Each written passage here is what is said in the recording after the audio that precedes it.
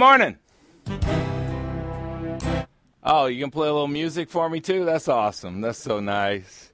Welcome to Barah Ministries, an intimate local Christian church with worldwide impact. My name is Pastor Rory Clark. At Barah Ministries, we know this truth, that Jesus Christ is God. As Lord, He is 100% deity. He is God the Son. He is also 100% human, just like you and me, and His name is Jesus Christ. The Lord, God the Son, became flesh, Jesus Christ, and lived among us. He is the sovereign God of the universe. He is the Savior of the whole world. He is the Jewish Messiah, and He is on our side. And those who make Barah Ministries their spiritual home are believers in the Lord Jesus Christ. Christianity is a relationship, not a religion. As Christians, we have a deep, intimate, and personal relationship with the Lord. The Lord Jesus Christ is a person. He is not a thing. He is not a concept. Just as we do with any person we love, we spend time getting to know the Lord through the study of His Word, because you can't get to know the Lord without knowing His mind. And the Bible is His exact thinking. It's not a bunch of stories. It's not a bunch of fables. It's not a bunch of made-up stuff. It is the actual thoughts dictated by God, the actual thoughts of God dictated by God. Well, noise intimidates. I know I look like a very mild-mannered person, but I do know a little Taekwondo. And as I was learning Taekwondo, one of the things we learned is that noise intimidates. If you just throw a front punch and you don't say anything, that's one thing. But if you throw a front punch, hoo-yah! That's a whole different thing. And the same thing goes for basketball.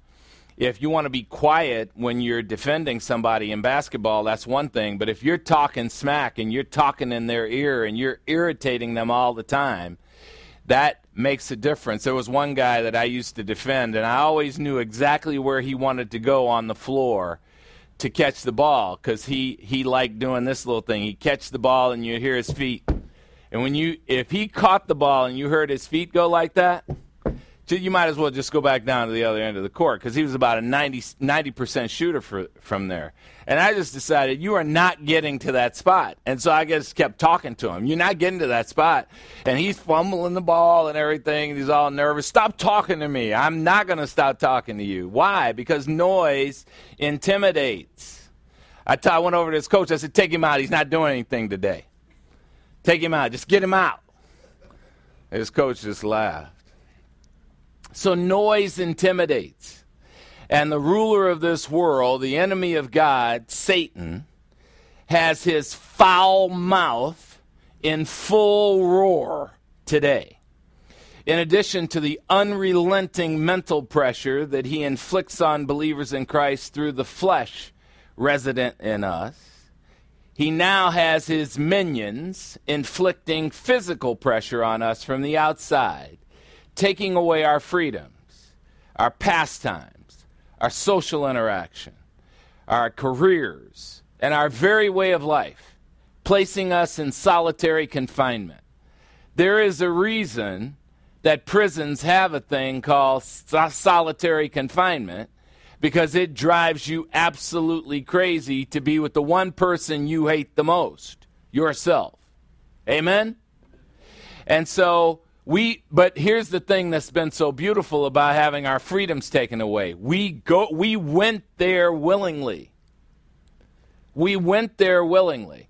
And I love all the people who are talking about this. Well, when things get back to normal, your new normal is you don't have any freedoms. That's your new normal. It's not going to be like it was before. It's going to be different. And so you better start reinventing yourself and planning for this new world that you're going to live in where you don't have any freedom, because it's not going back to the way it was. That's biblical. That's not a guess. And all the people who are telling you in the world that it's going to go back to normal, oh, this is only going to be until April 30th. And you go, oh, phew, yeah, I think I can make it till April 30th. And then what happens? Oh, surprise, June 30th. Surprise, it may never go back that way. You know, I think President Trump said something about the NFL is going to start on time. The California governor said, not in this state it's not. Tyrants. Tyrants. This is the exact reason why the United States became a nation. Read the Declaration of Independence and you'll find out exactly why we became a nation, because we weren't willing to put up with tyrants. And now that is not our situation. We are very willing to put up with tyrants who are bossing us around and telling us what we can and can't go, what we can and can't do, and pumping out false statistics about stuff that they don't have to prove. If it's said on TV, it's a fact. If it's said on the internet, it's a fact. And we don't check it out because over the last 20 years, we have become passive learners. And anybody who disagrees with the company line is a conspiracy theorist. But that's not what the Bible says. That's not what the Bible says. The Bible says examine yourself to see if you're in the faith. So noise intimidates.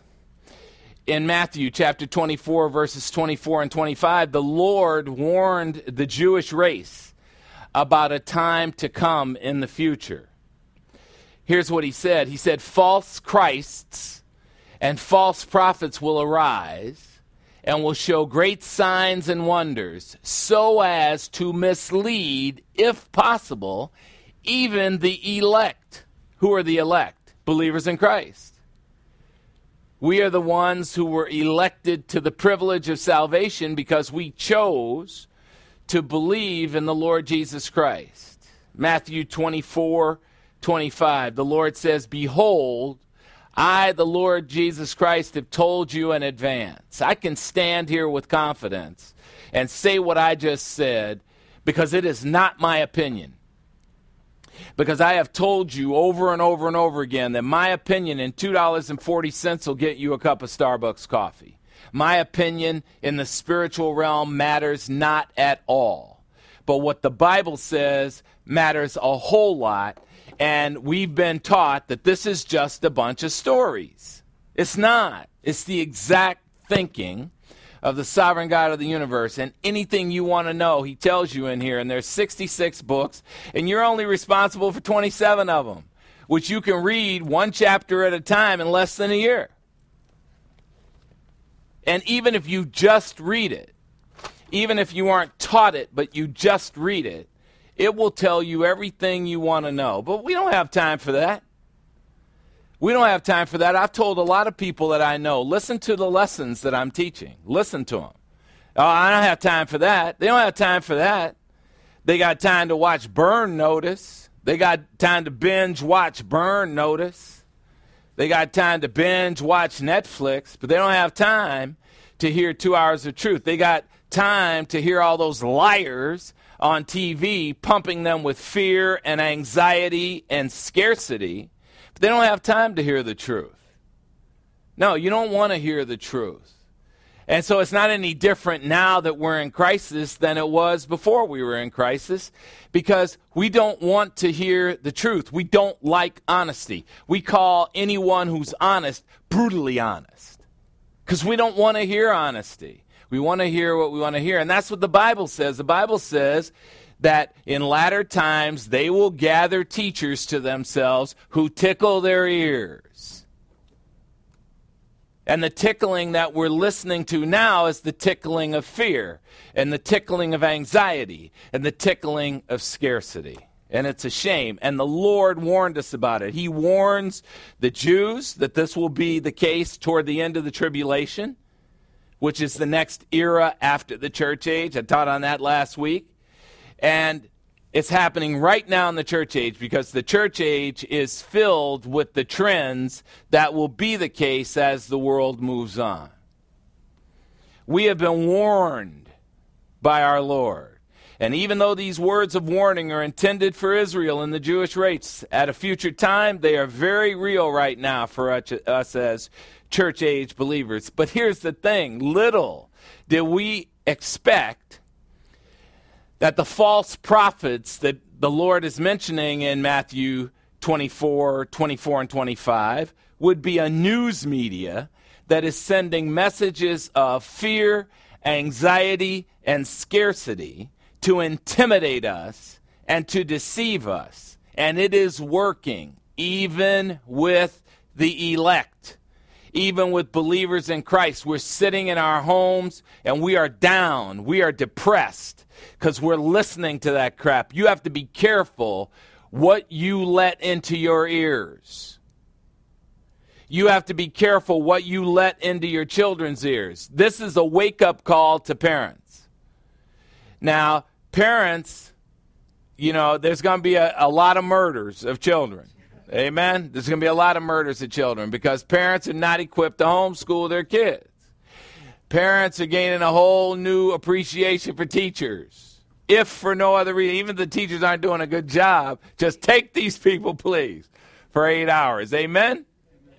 So, but here's the thing. One of the things that homeschooling does is it lets you get to monitor for a long period of time what's going into your kids' heads and what you are allowing to teach them. And what you are allowing to teach them, because you don't want to raise them, is video games and TV and all kind of stimulation that is putting absolute crap in their head. And you wouldn't make them read Beowulf if your life depended on it as a parent. You wouldn't make them read Call of the Wild. You wouldn't make them read a book, look up the words in the dictionary. Remember dictionaries? Look up a word in a dictionary that they didn't understand and then bring you the list. Because thinking requires vocabulary. And if you don't read, you don't develop vocabulary. If they see a word and they don't know what it is, they skim it. They don't develop vocabulary so that they can think. And then when they get older and they get a $10,000 bonus at work, what's the first thing they do? They spend it all because they've never read one thing about how to be financially responsible. Because we as parents aren't preparing them to be adults. So it's excellent. We're getting an excellent view of what our lifestyle really is. And it's amazing. So, while the news media, prompted by Satan and his world system of darkness, are intimidating the world, they're not intimidating Pastor Ghetto Boy. Amen? You can't intimidate somebody who comes from the ghetto. You can't. How can you scare someone who comes from nothing, who is nothing, and who's been given something by an amazing God, the something being a so great salvation that I cannot lose, that I cannot screw up no matter what I do? How do you scare me? Death scares me. Death is a promotion for me. Are you worried about dying? No. I'm worried about you because I don't know what y'all will do without me, but I ain't worried because I know where I'm going to be, absent from the body and face to face with my Lord. Forever in a place of no more sorrow, no more tears. The old things have passed away. Behold, new things have come. A place exceeding and abundantly beyond anything I could ever ask or think. You can't depress me. You can't discourage me. You can't discourage or depress somebody who's from nowhere, from the ghetto. Because anything that's not the hood is good to me.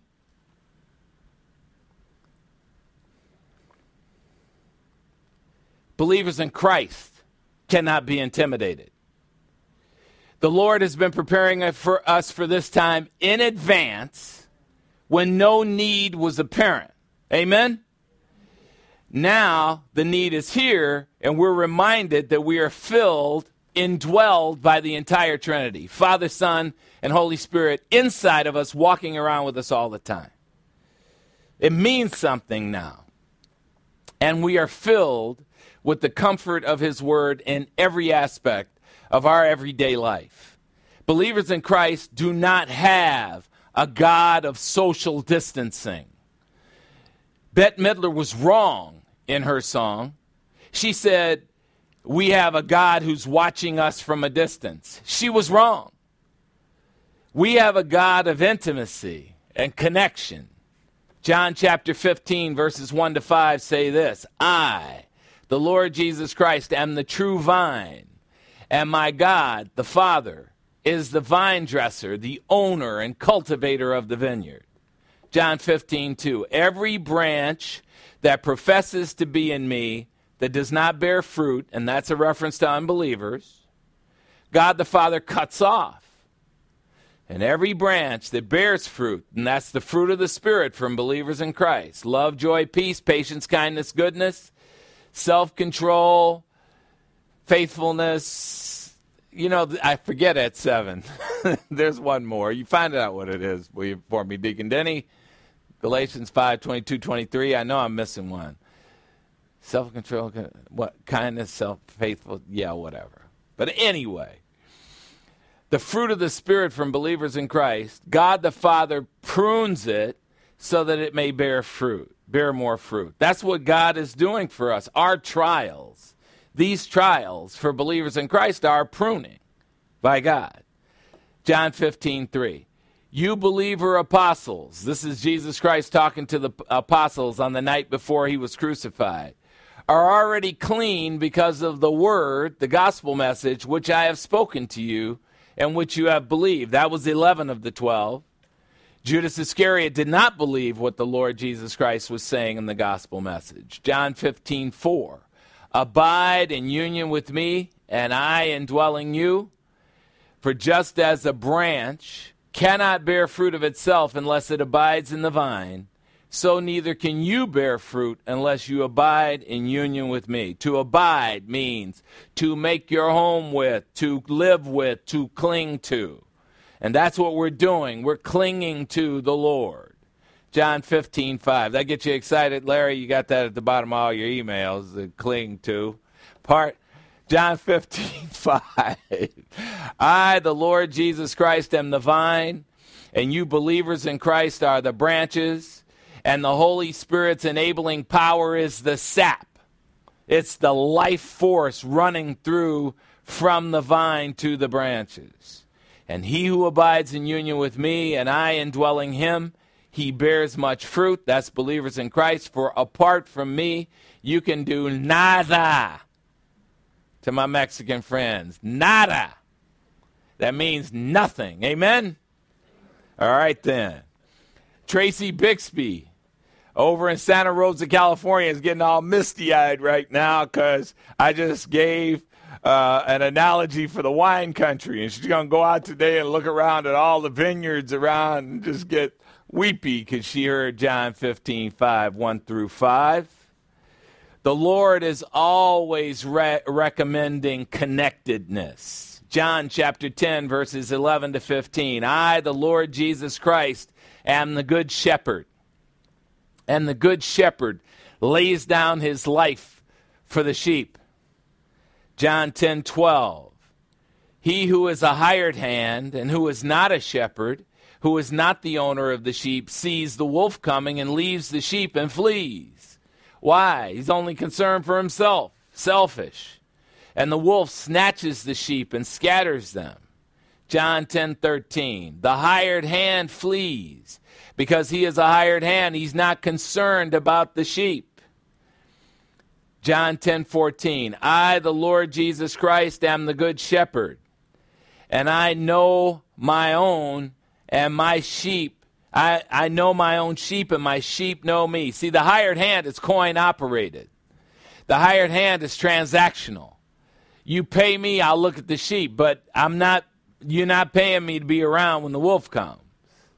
That's not our Lord. What is our Lord like? John 10:15. He said it in 10:11, and he's saying it again in 10:15. Even as God the Father knows me, and I know God the Father, and I, the Lord Jesus Christ, lay down my life for the sheep. And everybody who claims to be God, everybody who has claimed to be God over the whole of history did not do that one requirement to be God, and that is to lay down his life for the sheep and then to be raised from the dead. And that's why that sign is behind my head. Jesus Christ is God. He is deity and humanity in one person forever. Amen? and he laid down his life for the sheep. And so what are you worried about? You worried about what somebody on CNN told you this week about what your future is going to be? You're going to listen to that idiot instead of listening to what God has been telling you for years and years and years? You're going to get scared? You think they're going to scare the ghetto boy? They're not going to scare the ghetto boy because they don't know what they're talking about. And what's coming out of my mouth is coming from that and not from my opinion. It's coming from the Bible, and the Bible is the exact thinking of your God. And he says, I lay down my life for you. Okay, so if I laid down my life for you, you think I'm not going to take care of you in the midst of a crisis like a virus? You think I'm going to let you go out like a punk? What do I have to worry about? No, my worry was getting home every day when I was alive, when I was in the ghetto. My home is not being in my nice house, worried that some virus is going to come creeping in through the door and take me out like a punk. It's not happening. That's not how this amazing God that we believe in works. But y'all are too busy to hear about what he's got planned for you. So go listen to CNN, go listen to Fox News, because they know. They don't know jack. They're just as scared as you are. There's no reason for us to be scared. And in case you didn't hear it, in that last passage, the Lord mentioned it twice. He lays down his very life for his sheep. And you, as a believer in Christ, are one of his sheep. Barah Ministries makes a difference by teaching the Word of God from the Lord Jesus Christ's perspective and not from man's perspective. I'm sick of hearing man's perspective. We search the Scriptures to learn who the Lord is as a person, to learn what our God has to say about himself, what his plan for all mankind is, and what his personal plan is for each of us. And once you get to know how amazing the Lord is, let's just start with the first thing. He is fair. If you know he's fair, then you know that you're only going to be treated in a fair manner. And it would not be fair for him to put you down here and then not support you. He's going to take care of your bills. Yeah, you're going to have a rough road because somebody was interfering with your game. But he's going to take care of it. And maybe not like the expectation you have in your mind. Maybe you won't win the lottery. If you won the lottery, you wouldn't know what to do with the money anyway. Call me and I'll tell you what to do with it. 3 million of it anyway, amen? I take the first 3 million right off the top, and then I tell you what to do with the rest of it. You would never work another day in your life if you didn't want to. Yeah, just like that. We have an amazing God who's on our side, who's going to take care of us no matter what. I'm not scared. I'm not worried. I'm not anxious. I'm trying to muster it up. I want to feel it. Because all the people I'm talking to are that way. I want to empathize with you, but I can't. I got too much truth in my soul. I can't relate. But I've always been a freak. You'll hear about that a little later. So we are here to learn how to enjoy the sphere of grace, forgiveness, and unconditional love in which we believers in Christ stand, especially in the midst of complete chaos that is engulfing the world right now. Welcome to a place of peace. Today's Bible lesson, where is the Lord's hand in times of crisis? Where is the Lord's hand in times of crisis? I'll just give you a hint. It's on the steering wheel. It's the same place your hand is at when you're in the car. It's on the steering wheel. So you can direct the car. God is directing the universe.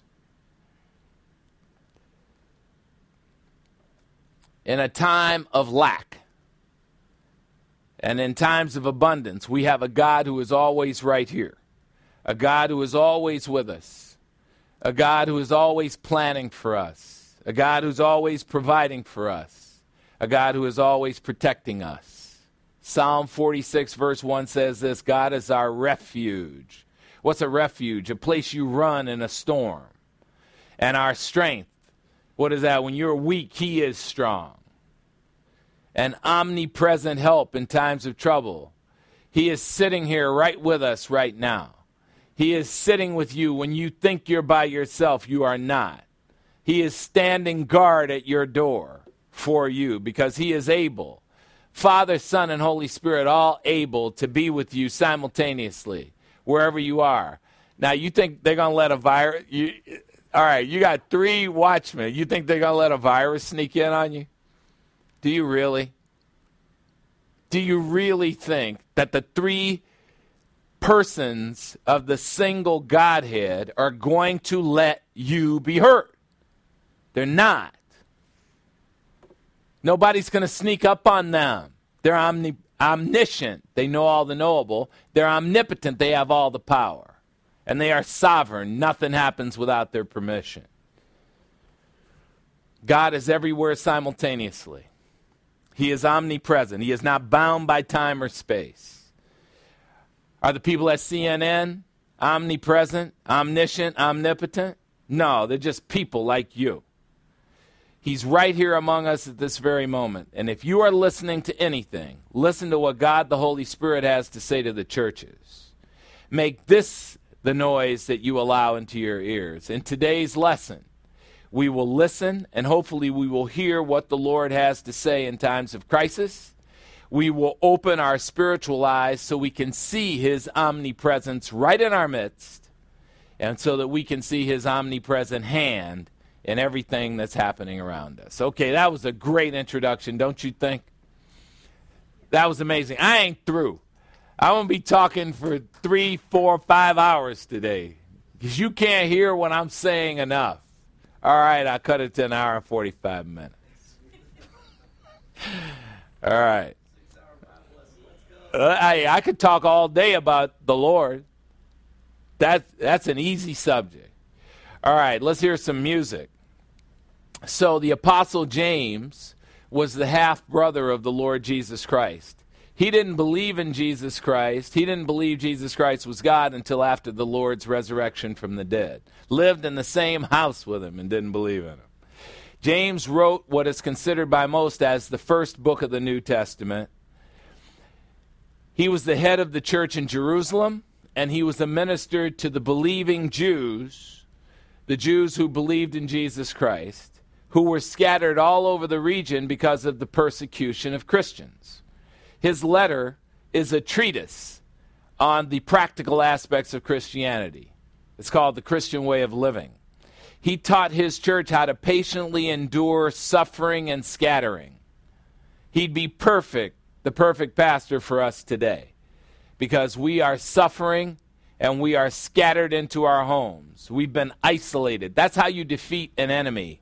You isolate them, you scare them, you make them anxious and worried, because when you're scared, you're not thinking. When you're anxious, you're not thinking. That's the way the enemy is attacking us, by scaring us and scattering us. But James had a fitting set of message for Jewish Christians in times of crisis. And he recommends that trials be greeted joyously. I don't believe you heard me.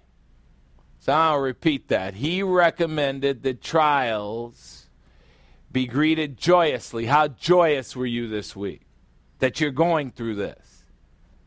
That God has taken you to the spiritual gym. James chapter 1 verses 2 to 4 say this: Consider it pure joy, my brethren, believers in Christ, when you face trials of many kinds, because you know from experience that the testing of your faith produces endurance. James 1:4. And let endurance have its perfect result, so that you may be mature and complete, lacking in nothing. Well, here's June Murphy to sing about the trials of life in her song, Count It All Joy.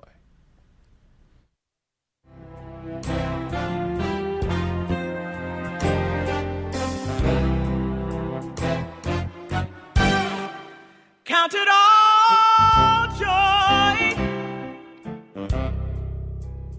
when you fall into various trials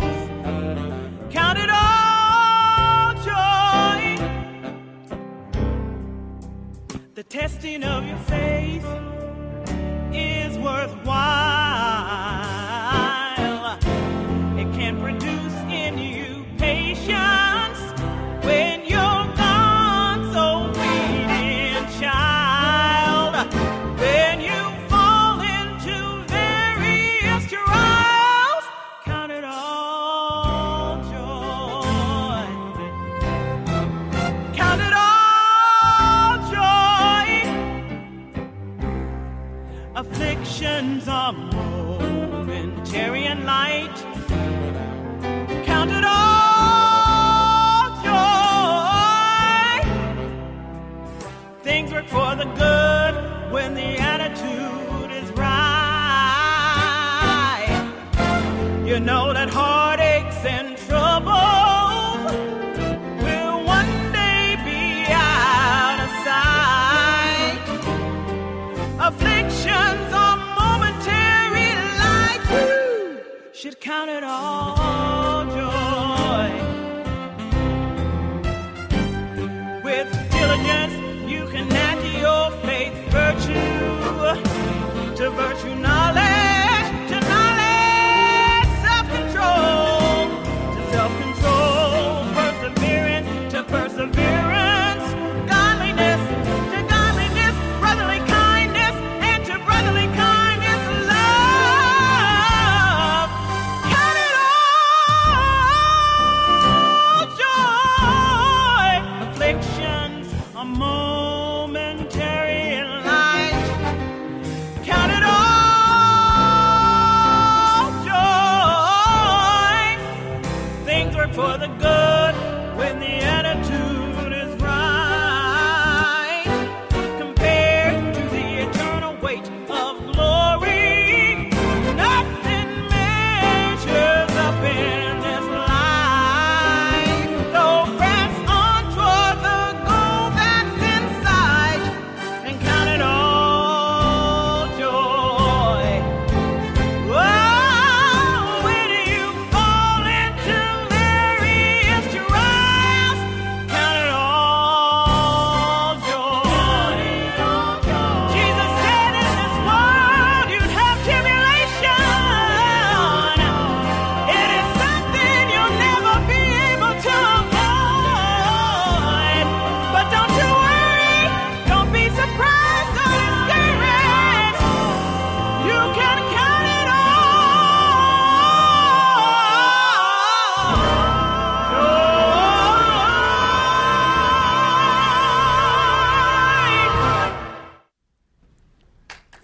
That was awesome. June sounds like a younger version of herself today. I don't even know what that is. It must be, yeah, she's telling you to put a sock in it. That's exactly right. But so love, joy, peace in yourself, patience, kindness, goodness toward others, and faithfulness, gentleness, and self-control in your relationship with God. That's the fruit of the Spirit. Let us pray. We're grateful, Heavenly Father, for the privilege of studying your absolute truth, the Word of God. Father, thank you for providing medical workers throughout the world like our own Jason Knack. Protect him and protect these workers from disease. But most of all, protect their psyches, their minds, as they witness suffering and death, things that they cannot control, that they cannot do anything about. Let them see your almighty hand in the circumstances. Help them understand that you have placed them there for the comfort of those you planned to bring to yourself at this time, billions of years ago. And give these brave workers on the front lines the internal strength to endure from the point. Father, thank you for the uncertainty of the times. Even though we don't know exactly what's next, we know from experience that we have your promises of absolute protection and hope, the confident expectation of a glorious future. Of course, we would like to live. Of course, we would like to go back to the lives that we took for granted. But we know there is going to be a new and freedomless normal in our future. And in spite of this, we rest, knowing that you have us in the palm of your righteous right hand, and that no one can steal either our salvation or our victory in union with you away from us. Garrison our hearts and our minds and our ears, Father. Let us believe what you say in your word and not our enemies' lying propaganda. Let us seek comfort from the storms in the shelter of your protection and your love. And we ask this through the power of God the Holy Spirit. In Christ's name, say it with me. Amen. Today's Bible lesson, where is the Lord's hand in times of crisis? Where is the Lord's hand in times of crisis? Our God is right here, right now. In 1 Peter chapter 1, verses 3 to 9, the Apostle Peter describes the joy us aliens are to experience as we live in the enemy's kingdom. This is called a doxology. And a doxology is praise, a praise passage to our Almighty God who is completely worthy of our praise. Here's what it says, 1 Peter chapter 1, verse 3. Blessed be the God and Father of our Lord Jesus Christ, who according to his great mercy, back when we were sinners, when we were ungodly, unrighteous unbelievers, has caused us believers in Christ to be born again. We moved from spiritual death to spiritual life. That's what it means to be born again. To a living hope. And what is a living hope? Peter mentions living about 9 times in this passage. To a living hope, a certain and real hope through the resurrection of our living God, Jesus Christ, from the dead. Contrast that with false hope. The empty and deceptive practices of the world where they're promising and they never deliver. See, every time that somebody in the world says a date and they don't come through, it ought to tell you one very important thing. They're not God, because our God never lies. If he says A, it's A. If he says now, it's now. And that's it. And that's where we place our confidence. And we do not place our confidence in people. We do not set our expectations based on what liars say to us. We don't. 1 Peter 1:4, allowing us believers in Christ to obtain an inheritance which will be made manifest in the future, will be clearly visible in the future. An inheritance which is imperishable and undefiled and will not fade away, reserved in heaven for you. As believers in Christ, our hope cannot be spoiled. It cannot be destroyed by hostile forces. Our victory cannot be taken away from us. Why? 1 Peter 1:5, you who are protected by the power of God the Father, divine omnipotence, through faith in Christ, for a salvation ready to be revealed in the last time. What is the last time? That time when Christ returns for us. 1 Peter 1:6. In this living hope, you believers in Christ greatly rejoice, even though now, for a little while, if necessary, you've been distressed by various trials. These believers were scattered about, we're scattered about. If you're distressed by this, okay, for a little while. For a little while. See, it's not that you won't get depressed. It's not that you won't get distressed. It's how fast do you recover. So whenever you feel distressed, go right to the Bible. Go right to the source and see what he has to say. And the Bible is chock full of promises. 7,000 promises about what the good things are that's going to happen for you. And then when you read it, believe it. Let it be your experience, not your intellect. Oh, intellectually I understand that, but my emotions are saying a different thing. Tell your emotions to shut up. Tell your emotions they don't know what they're talking about. Tell your emotions to stop freaking. Like they said in the hood, man, why you tripping? Tell your emotions to stop tripping. Amen? Because that's all they're doing. 1 Peter 1:7, so that the proof of your faith, being more precious than gold which is perishable, even though tested by fire, may be found to result in praise and glory and honor in the revelation of Christ Jesus. What is the proof of our faith? Absolute confidence in our future deliverance from this and every issue. I have 100% confidence in the Lord. The Lord didn't put me in the house that I'm in so that it could be taken away by charlatans.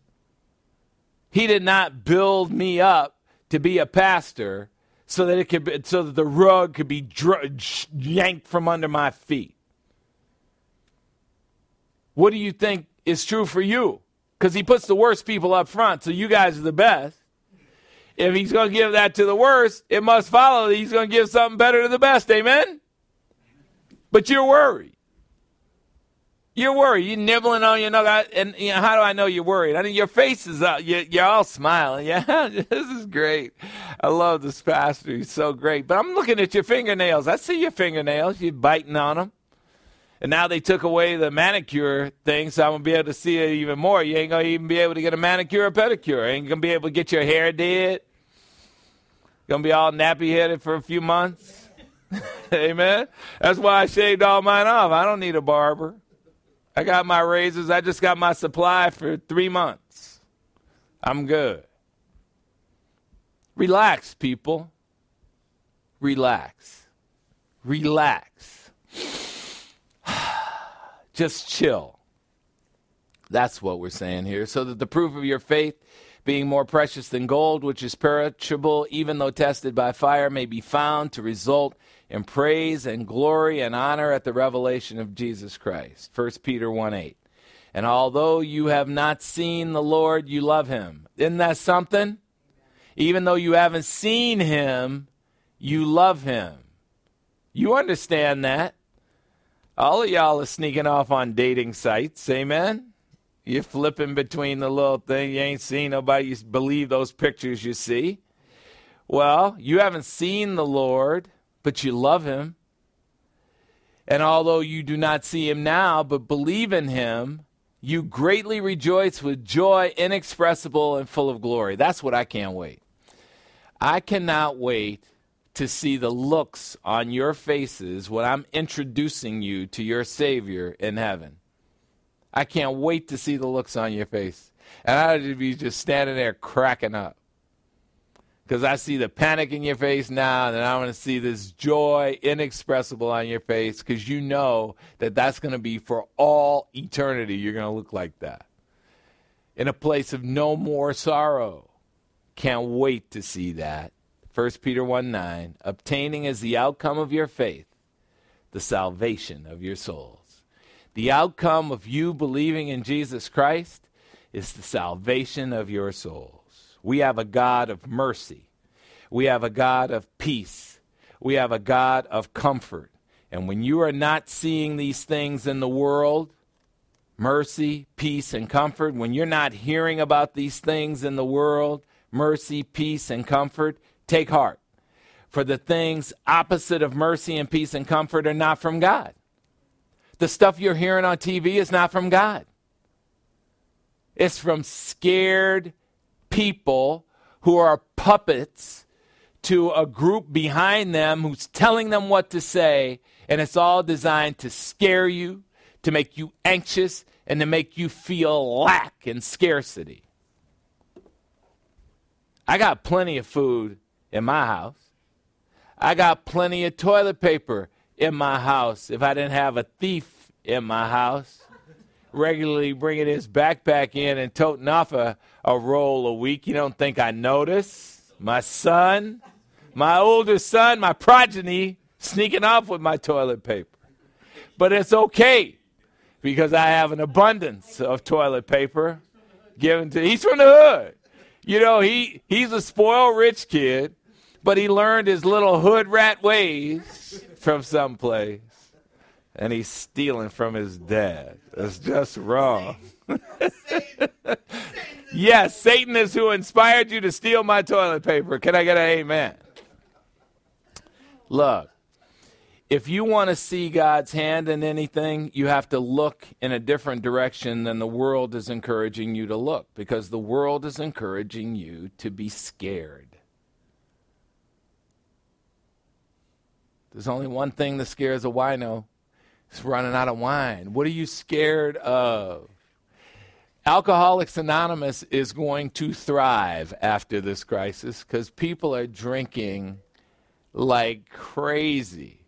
You just put something, the winemakers are just funny right now. They ain't aging nothing. They just put some water in a bottle, dip a couple grapes in it, ship it. Because people are drinking, just drinking in world record numbers. So your peace is not in the world's viewpoint. It's in the heavenly viewpoint. It's in the divine viewpoint. It's getting behind God's eyes and seeing how he looks at this crisis. And he looks at this crisis and says, let me ask you something. What virus is it that I'm not more powerful than? I parted a sea so that 2 million of my people could get across, and then I closed the sea over on top of the people that were chasing them. You think I can't protect you? This Bible that I have, that is my exact thinking, my enemy has been trying to penetrate it for over 2,000 years. He's been trying to get the Gospel of Thomas in it, the Gospel of Judas, the Maccabees, and all this other crap. He couldn't do it because he's not more powerful than the omnipotent God. He can't penetrate that. He's tried to offer up somebody else by whom you could be saved. He couldn't pull it off. And then when he couldn't pull that off, he said, well, you could save yourself by being a good person. You're not good people. You've sinned and fall short of the glory of God. But see, all us weak people, all us weak believers in Christ, we know how bad we are, and we know we need a Savior. And we said, hey, God, could you just put some righteousness here in my pocket, please? Could you just put your righteousness in my pocket? Because I believe that if you do that, if I just simply believe in your Son, and you put your righteousness in my pocket, that when I die and go to heaven, if I just show that I have your righteousness, I can get into heaven free of charge. And that's exactly what happened. Old, weak, black ghetto boy has righteousness right here in his pocket. And nobody looks at me and sees that I have righteousness. It's not what they see. I don't care what they see. I know what I got and what I can't lose. Amen? So, your peace isn't in the world. God has prepared us day by day in our lifetimes through faith in him and in his word to live in a tyrant's kingdom and to thrive in the midst of it. Satan is a tyrant. He is not worthy to lead this world, yet he has been assigned to do it. And he is failing, and he's going to lose. So when you hear things designed to elicit fear, no, I stand corrected. He's not going to lose. He already lost. He lost at the cross. So when you hear things designed to elicit fear, respond with faith. When you hear things that are designed to elicit fear, go opposite. Faith. 2 Corinthians chapter 5, verses 6 to 9.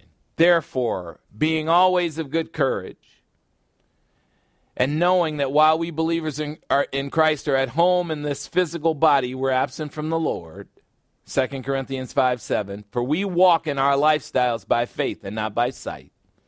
We don't have to see the Lord to know he's there. We walk by faith.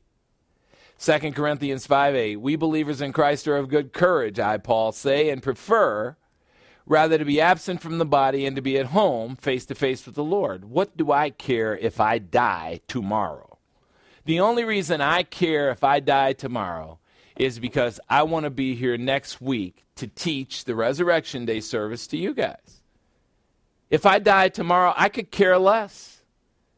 I'm not attached to anything that I have. And I'm certainly not attached to anything that I'm doing except teaching you. Other than that, you mean I could lay down tonight and get a personal escort by the Lord Jesus Christ to heaven?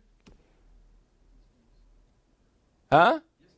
Yes, exactly, yes, please. Thank you. I'm not worried. I'm not worried. Are you worried about dying, believers in Christ? Why? Because heaven's bad? And, some of y'all can be in the ghetto in heaven. Let's just face that fact right now, right? But how bad can the ghetto in heaven be? How bad can ghetto perfection be? There's no such thing as the ghetto in heaven. We know, Zachary, it's just an analogy. We know there's no ghetto in heaven. But if there is, you are definitely going to be there, amen? You toilet paper stealing little rascal. 2 Corinthians 5:9. Therefore, we also have as our ambition, whether at home or absent, to be pleasing to him. And we are pleasing to him when we respond in faith, not in fear. Is your lifestyle in this crisis pleasing to him? Do you see his hand guiding you through this crisis? Are you walking by faith and not by sight? Are you listening to him and not to the world? When we return from our 5-minute break, we'll take your offering, and then we'll consider a couple more ways to see his hand in the crisis. 5-minute break.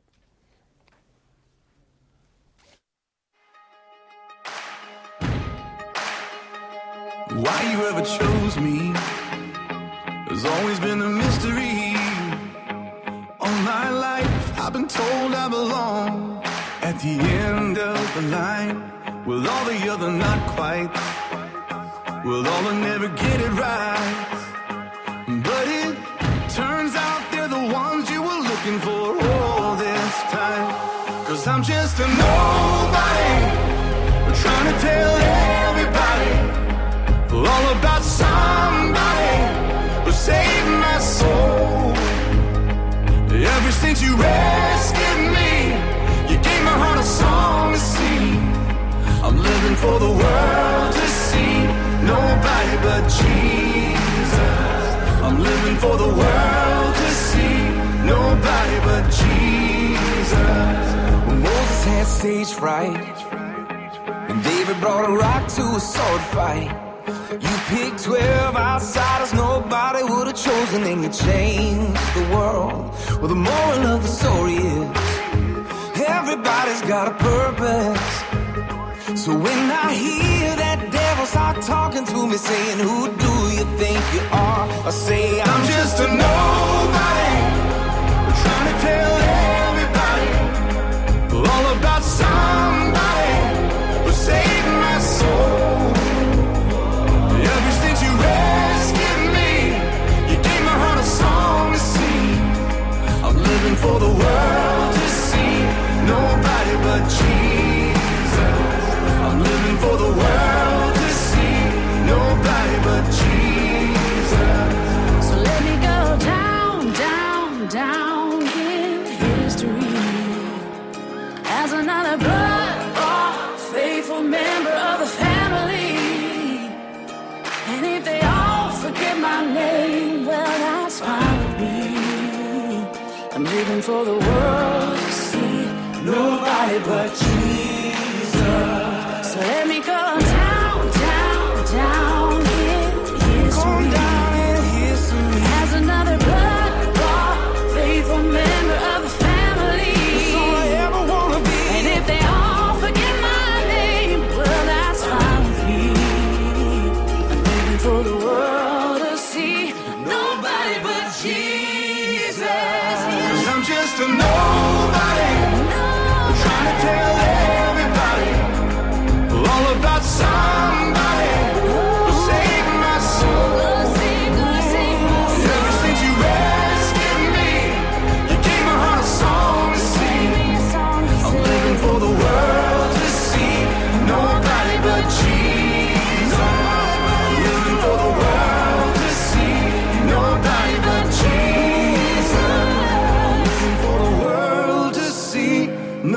nobody but Jesus.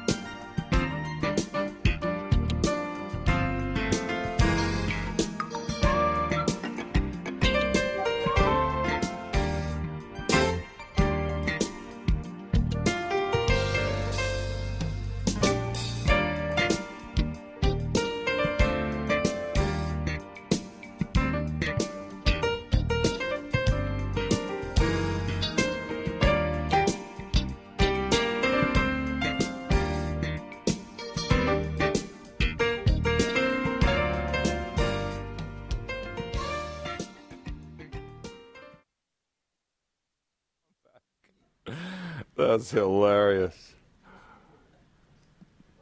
Am I back? All right, today's Bible lesson. Where is the Lord's hand in times of crisis? Where is the Lord's hand in times of crisis? Well, in today's offering, we tap into the wisdom of Solomon, the world's richest man ever, who recommends wise investments at all times. In Ecclesiastes chapter 11, verse 1, it says, "Cast your bread on the surface of the waters, for you will find it after many days." My mom used to say this way. She used to say, "Cast your bread on the surface of the waters, and it will return to you 100-fold." There's no wiser investment than an investment in spreading the gospel message worldwide.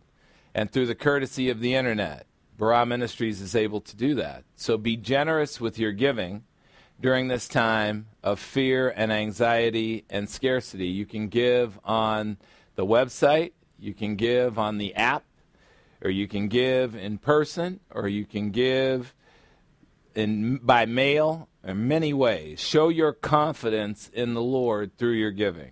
Give with faith in what the Lord will do with your gift and what he will do back for you in every circumstance. Let's welcome up Deacon Denny Goodall with his always excellent offering message.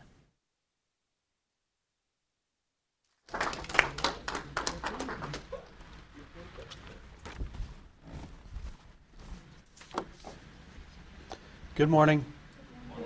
My name is Denny Goodall, and I'm blessed to be a deacon for Barah Ministries, which is a worldwide Christian church. And Barah Ministries is a place where real people come to listen to a real pastor teach the real truth from the Word of God, which is the Bible. And yesterday, as I was on I think it was my third weekend of pulling weeds with no end in sight, I figured out why this whole thing is so scary, is because there is no end in sight. We just can't see the end. It's like, when is this going to stop? When do we get back to normal? When can I go to the store again and not worry? When do I not have to carry wipes with me everywhere? And it's just it's a scary thing. It's a scary thought. And, you look at the lines in the stores. They're endless. You look at the shelves. They're empty. Like, where is all the flour? Who took all the flour? Like, seriously. Did they not make that stuff fast enough? It's like, it's crazy. And then, you got the postponed sports. And it's killing a lot of people. This should be a really cool time with sports. We lost March Madness, and hockey was finishing in the playoffs. Basketball is going to playoffs. There's just no end in sight. But we as Christians have been preparing for this. We're not worried because we've seen 2 Corinthians chapter 4, verse 16. Therefore, we believers in Christ do not lose heart. For even though our outer man, the physical body, is decaying, all the flour is gone, yet our inner man, the soul and the spirit, are being renewed day by day. 2 Corinthians chapter 4, verse 17. For momentary light affliction is producing for us an eternal weight of glory, far beyond our comparisons. See, this season too will end. We know it will be, because the Bible says it's momentary and light. And the kicker verse, 2 Corinthians chapter 4, verse 18. So we look not at the things which are seen, but at things which are not seen. For the things which are seen are temporal, but the things which are not seen are eternal. So we know that what we're seeing doesn't really matter, because we're looking at the eternal things. And we also know that we never have needed to know the end or seen the end in sight. We don't know our own death, but we don't walk around every day thinking about, oh, how am I going to die?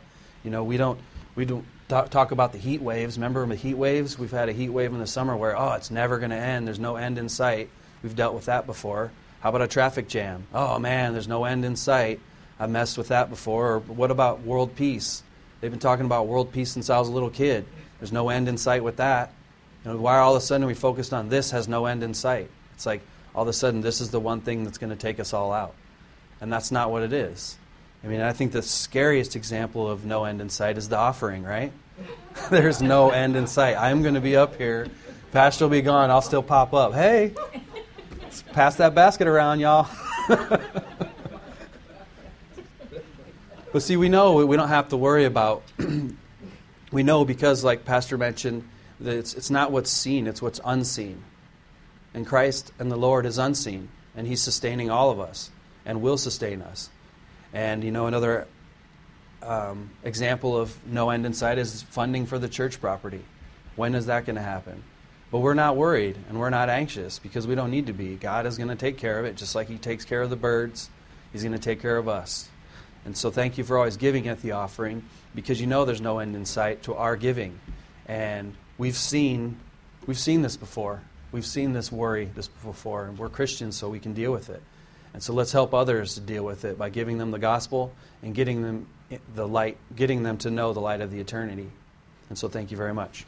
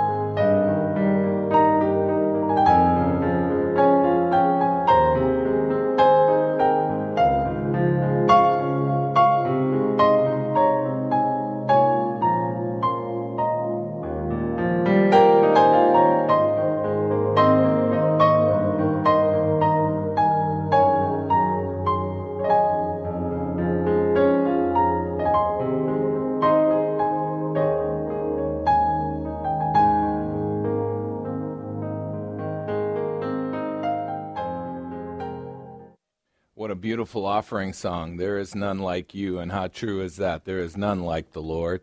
Today's Bible lesson, where is the Lord's hand in times of crisis?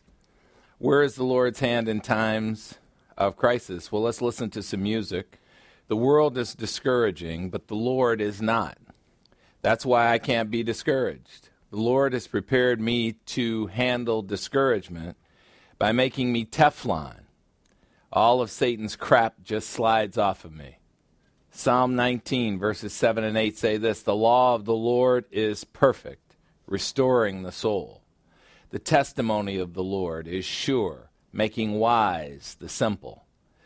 Psalm 19:8, the precepts of the Lord are right, rejoicing the heart. The commandment of the Lord is pure, enlightening the eyes. In Matthew chapter 4, verse 4, as the Lord was being tempted after 40 days of fasting, Satan offered him some food. He said, "Turn these rocks into bread." And the Lord answered and said to Satan, "It is written, man shall not live on bread alone. Man shall not live on physical food alone, but man shall live on every word that proceeds out of the mouth of God." Man shall live on spiritual food, not just physical food. Well, here's Lauren Daigle to tell us what our Lord thinks in her song, "You Say."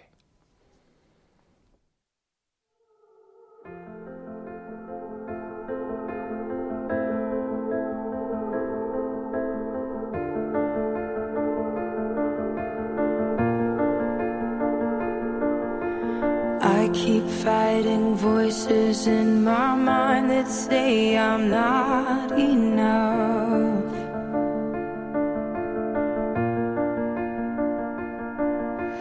Every single lie that tells me I will never measure up.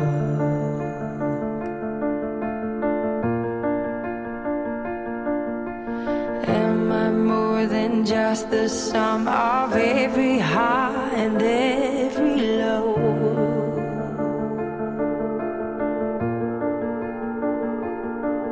Remind me once again just who I am, because I need to know.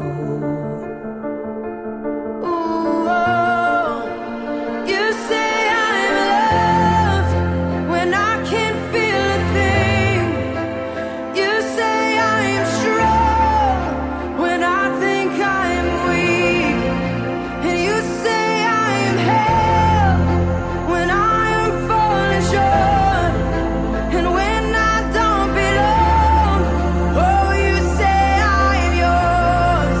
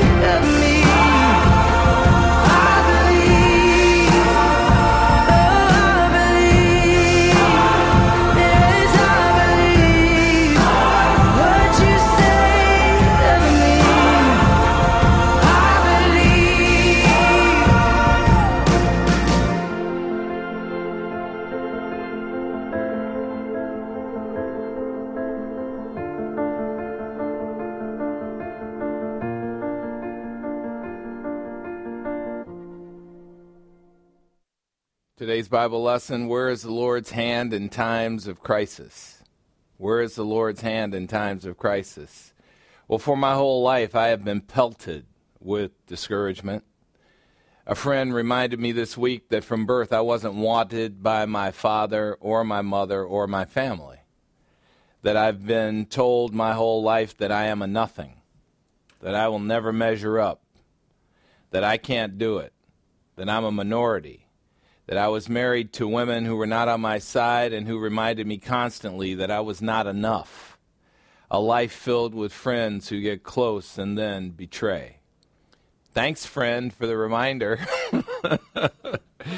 But then she said that God has prepared me perfectly to lead during a crisis. Amen? Because that's the person you want leading during a crisis, a person who can't be discouraged. Because I've faced discouragement my whole life from all the places that you would never want it. In a life of discouragement, you learn not to listen to discouraging words. You learn instead to lean on the encouragement of God and His Word. And that's why my soul is armed daily with the Word of God. So I can be encouraged, and so that I can encourage you. When you hear things designed to elicit fear, respond with faith. When you hear things that are designed to produce anxiety, respond with prayer. Prayer changes things. Philippians chapter 4, verses 6 to 8 say this: Be anxious for nothing, which means stop worrying about anything, but in everything, by prayer and supplication with thanksgiving, let your requests be made known to God the Father. By regular prayer and supplication, emergency prayer. God, help me now. Philippians 4:7, and the peace of God the Father, which surpasses all comprehension, something you couldn't even comprehend or hold in your head in a million years, will garrison, will guard your hearts and minds, will erect a military structure around your hearts and around your minds, you who are in union with Christ Jesus. And the motto of Northwestern University, the finest university in the land, Philippians 4:8, Que cumque sunt vera, in Latin. Finally, brethren, whatsoever things are true, let your mind dwell on these things. Whatsoever things are true, let your mind dwell on these things. It doesn't say whatsoever things are on CNN. It doesn't say whatsoever things are on Fox News. It doesn't say whatsoever things are on the internet, some speculation by some egghead who had nothing better to do than to write something that would scare you. It said whatsoever things are true. And everything in the Bible is absolutely true. And I've been studying it for 25 years and I haven't found a lie in it yet. And I'm looking. I'm waiting for that one lie to take me off the hook of being a pastor. And I haven't found it yet. Let your mind dwell on these things. Amen? So, we are not afraid. We are not anxious. And when we hear things that cause thoughts of scarcity, as if things are going to run out, as if you will lose everything, think with abundance. John chapter 10, verses 7 to 10 say this, So Jesus said to them again, Truly, truly, I say to you, I am the door of the sheep. John 10:8. All who come before me are thieves and robbers, but the sheep did not listen to them. Believers in Christ, you're not to listen to the thieves and the robbers and the liars. You don't listen to them.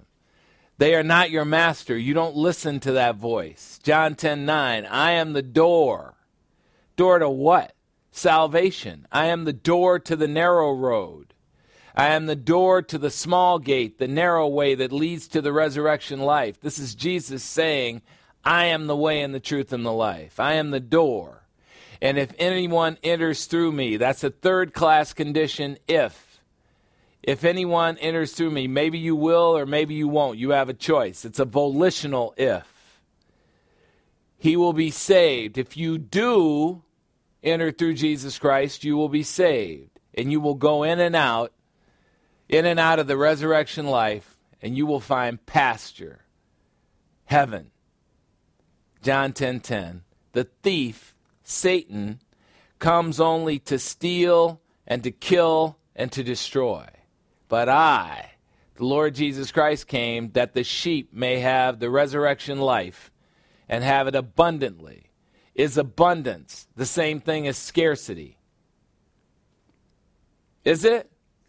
No, it's the opposite. There's scarcity and there's abundance. The glass is half full, or the glass is half empty. Now, if you find yourself as believers in Christ thinking that the glass is half empty, if you find yourself thinking with scarcity, then you're not thinking like the Lord. You're listening to the world.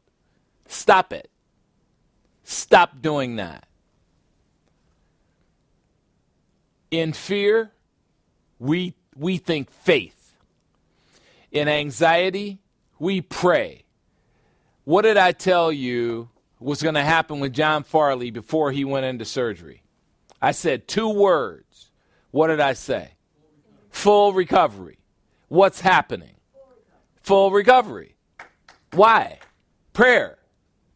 Because God answers prayers. And anything you ask in prayer, believing, you will receive. He's not lying. That was no stretch for me. I just repeated what the sovereign God of the universe said. I just knew it. Now, that doesn't mean it's easy for John. Cancer's not easy. Cancer around your spinal cord is really hard. There was a guy who had the same exact surgery a week before who died on the table. That is a serious surgery. And before he even went into the surgery, I predicted exactly what was going to happen. Full recovery. And that's exactly what's happening. And his cancer medication is working without chemotherapy. It's a targeted cancer medication that goes everywhere the cancer is and destroys it. It's straight from God. Prayer works. In scarcity, think abundance. You scared to spend? Spend. Don't be scared of anything. I'm not scared. Expect God to come through. That's what faith is. God, I'm spending this. I expect you to do what you said. God, you are on the hook. What does he tell us when we go before the throne of grace? Come boldly before the throne of grace. We don't go up to God. I know you probably, I know you probably don't want to give me anything, but, if you could see fit, could you? I say, hey, man, I'm about to spend some money, and I don't see a path to revenue. I expect you to do exactly what you said. I'm spending it, you fill it back up. And that's that. It's just like that.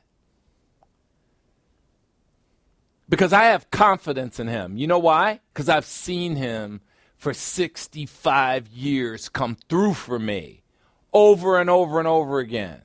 He is so predictable. But so is Satan. Satan is so predictable. He's so boring. He's so uncreative because he always comes at us the same exact way. He scares us. Oh. And then I'm worried, wringing my hands, like that's really going to add one day to your lifespan. It takes away your life, worrying. Maybe the floor's not going to get down in time before the furniture comes. Who gives a damn? Who cares when the furniture comes? Just sit it outside in the rain until he gets through with the floor. Amen? Don't worry. We got nothing to worry about. We got a God who's on our side. I'm not worried. He always comes through. Always, always, always. He's so funny. If God was a stand-up comedian, he would be the funniest guy on the earth. He picks a ghetto boy and puts black skin on him. That's a double curse. and then gives them to a mom who's making $14,000 a year with 4 kids and no husband. And then he makes the kid not wanted. Dad left 30 days after he married my mom when she said she was pregnant. Mom didn't want me. She wanted to give me up for adoption. Tried to abort me 3 times. That's God. You can't even make that stuff up. It's so funny. And yet here I stand proclaiming the excellencies of him who called me out of darkness into his marvelous light. Amen? You think I'm worried about a virus that the best medical community in the entire history of mankind has been dealing with all 65 years of my life, and all of a sudden they forgot how to deal with a virus? All of a sudden? That's a joke. They didn't forget how to deal with a virus. There's something else in play here.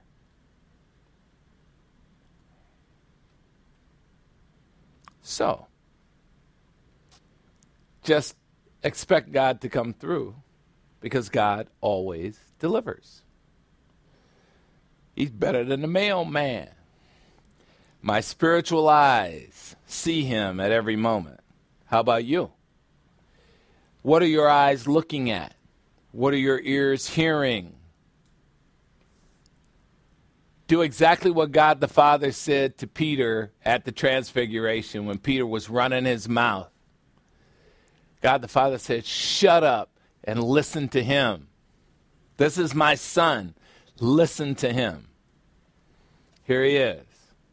God is talking to us through the Bible. Shut up and listen to him, and stop listening to those liars who are trying to scare you. I am not scared. Well, I kind of am. If the NFL doesn't start on time, that's going to really bother me a little bit. So, anyway, listen to him. All right, so the closing moments of our study today are a reminder that God wants you. And what he wants is for you to make the most important decision of your life. So the closing moments of the study are for the benefit of anyone who doesn't have a personal relationship with the sovereign God of the universe, the Lord and Savior Jesus Christ. We want you to know that God wants you. And what God wants you to know is that 13 words tell the story of how to be saved. The first word is God. There is one and only one God. As it says in Isaiah chapter 45, verse 5, I am the Lord and there is no other, and besides me, there is no other God. The one and only God reveals himself in ways that make sense to human beings. He is the one who wants to save you. The next word is mankind, a name for all of God's human creatures. John chapter 1, verse 3, all things came into being through the Lord, God the Son, and apart from him nothing came into being that has come into being. God created all mankind. God created you. The next word is sin. All of us were born in a state of sin. Romans chapter 3, verse 23 says, all creatures have sinned and fall short of the glory of God. Romans 3:10 says, as it is written, there is no creature who is righteous, not even one. For all the I don't have to go to church crowd, you don't. But is anybody on the outside in the world telling you this, that you were born in a state of sin and you were born destined for the lake of fire? Nobody's telling you that. Churches tell you that. 1 Corinthians chapter 15, verse 22. All in union with Adam at physical birth, and that's every human who comes to the earth, are set to die the second death in the lake of fire. It's not our fault that we were born in a state of sin, but it is our circumstance. And sin separates us from God. So as a result of being born in a state of sin, all of us need a Savior. The next word is Jesus, the name above all names, the magnificent name, the God-man, the Christ, the Jewish Messiah, the Savior of the whole world. John chapter 3, verse 17 says this, God the Father did not send God the Son as the Lord, Jesus Christ, into the world to judge the world, But the Father sent the Son into the world that the world might be saved through him. Jesus Christ is God, and he wants you to be saved. The next word is cross, that thing that we'll celebrate next week, and the resurrection from the dead. The Lord Jesus Christ chose to become a sin sacrifice for you by shedding his blood on a cross so that you wouldn't have to die for your sins.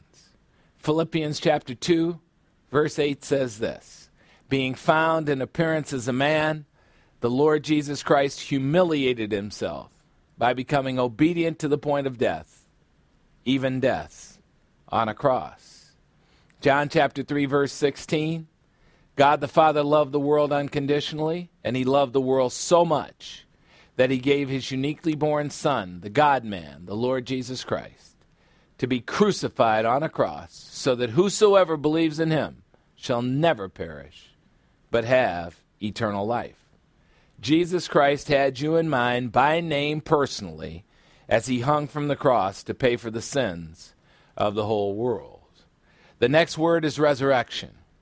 3 days after Jesus Christ's crucifixion, he proved himself to be deity, just as he said, by being resurrected from the dead. In Luke chapter 24, verses 5 and 6, an angel asks the women who have come to anoint Jesus' body on the third day after his crucifixion, why do you seek the living one among the dead ones? Jesus is not here, but he has risen from the dead just as he predicted. Being resurrected from the dead separates Jesus Christ from all who pretend to be gods. The next word is salvation. Acts chapter 4, verse 12 credits Jesus Christ with the salvation of the whole human race.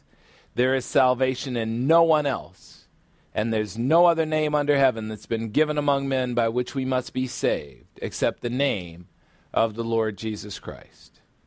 So if you are to have salvation, it is only available through a relationship with Jesus Christ. You cannot work for it. Accepting his work on your behalf at the cross saves you from an eternity in the lake of fire. The next word is grace. Ephesians chapter 2, verses 8 and 9 say this, by God's grace you have been saved through faith in Christ for salvation. And that grace and that faith and that salvation are not from the source of yourselves. It is the gift of God. Therefore, being saved is not as a result of works, not as a result of deeds you've done in self-righteousness, so that no one may boast about saving himself. A God who is full of grace provides your salvation free of charge. The next word is faith. Matthew chapter 17, verse 20 says this, if you have the faith which is the size of a mustard seed, the smallest of all the seeds, and of course you do because you have faith from God as a gift, you will say to this mountain, any obstacle, move from here to there, and it will move, and nothing will be impossible to you. God gives you the gift of faith to spend on your own salvation. The next word is repentance. 2 Peter chapter 3, verse 9, the Lord is not slow about his promise of salvation as some accuse him of.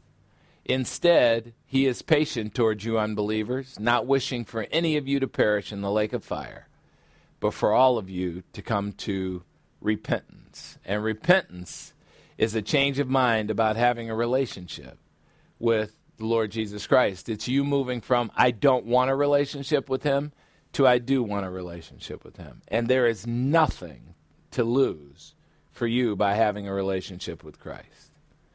The next word is righteousness.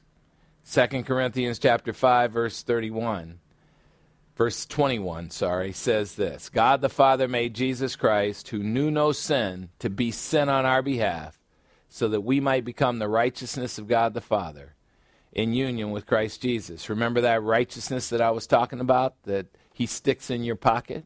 That's the one. Righteousness is your admission ticket to heaven. You have to be free from sin and to get into heaven.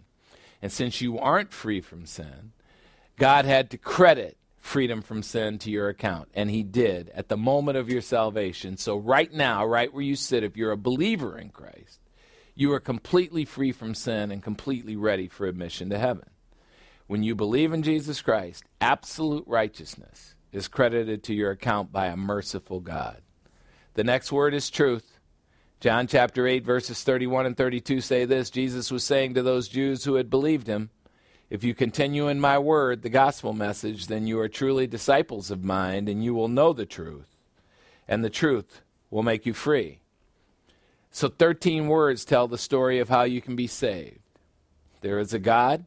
He is the creator of all mankind, and sin separated mankind from having a relationship with him. But Jesus Christ saved the day by dying on a cross to pay for the sins of all mankind. And his resurrection from the dead 3 days later proved that he is God. And as a result, we have a so great salvation provided free of charge through God's grace. A salvation that you cannot work for, a salvation that you cannot lose. And by spending our gift of faith, we can be saved. When we repent, we change our minds about having a relationship with Christ, and God the Father credits his own absolute righteousness to our account, a righteousness that is our admission ticket to heaven. And when you know this truth, it will set you free from slavery to sin and from bondage to the law. The power of the 13 words can be summed up all in one word: believe. Acts 16:31 says, believe on the Lord Jesus Christ and you will be saved, you and everyone in your household who also believes. When we believe, we take God's word for it concerning what it takes to be saved. So heed the warning in John chapter 3, verse 36. He who believes in the Son has the resurrection life right at that moment. Takes about 2 seconds.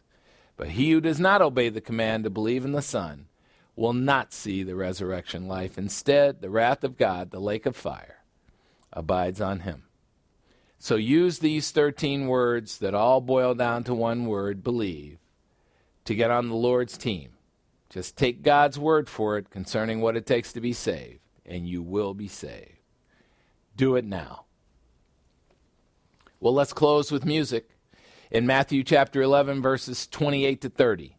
The sovereign God of the universe, the Lord and Savior Jesus Christ, says this, come to me, all who are weary and heavy laden, and I will give you rest. Matthew 11:29, take my yoke upon you and learn from me. And this is a two-being yoke.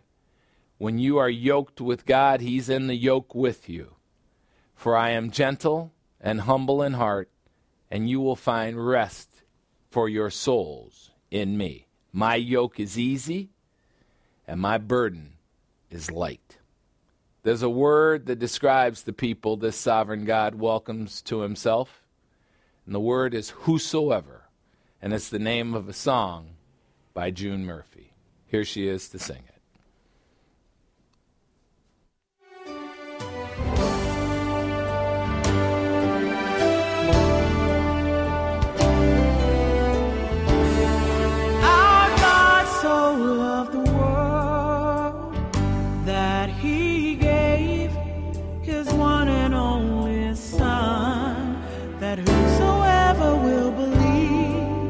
Eternal victory is already won.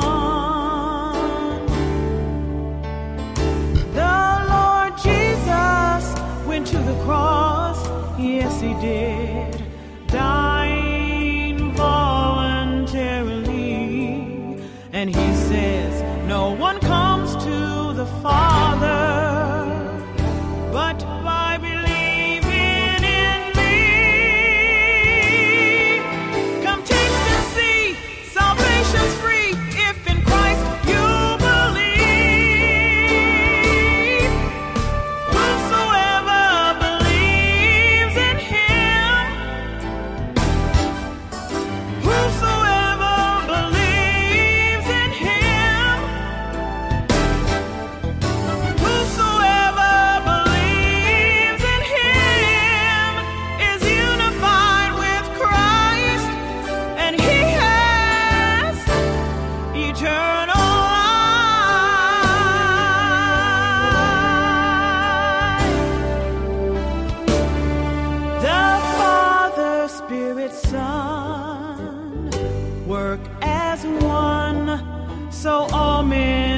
be saved. It's a choice you have to make. No mistake. Salvation's road is paved. The Lord Jesus died for you. Yes, it's true. On a cross, it's plain to see. And he says, no one comes to the Father but by believing in me. Come taste and see, salvation's free if in Christ you believe. For whosoever believes in him, he paid the price. Whosoever believes in him, he offers life. Whosoever believes in him is unified with Christ, and he has eternal life. Christ died for the sins of the whole world. The whole world. The sin nature was crucified too. Oh, so once you become a believer, the old self has no power over you. Your position in Christ and your salvation. You didn't earn it, and if you can't lose. But if you choose not to believe in the deity of Christ, the lake of fire is waiting for you. For whosoever believes in him, he paid the price. Whosoever believes in him, he offers life. Whosoever believes in him is unified with Christ, and he has eternal life. For God so loved the world that whosoever can believe. For God so loved the world that whosoever can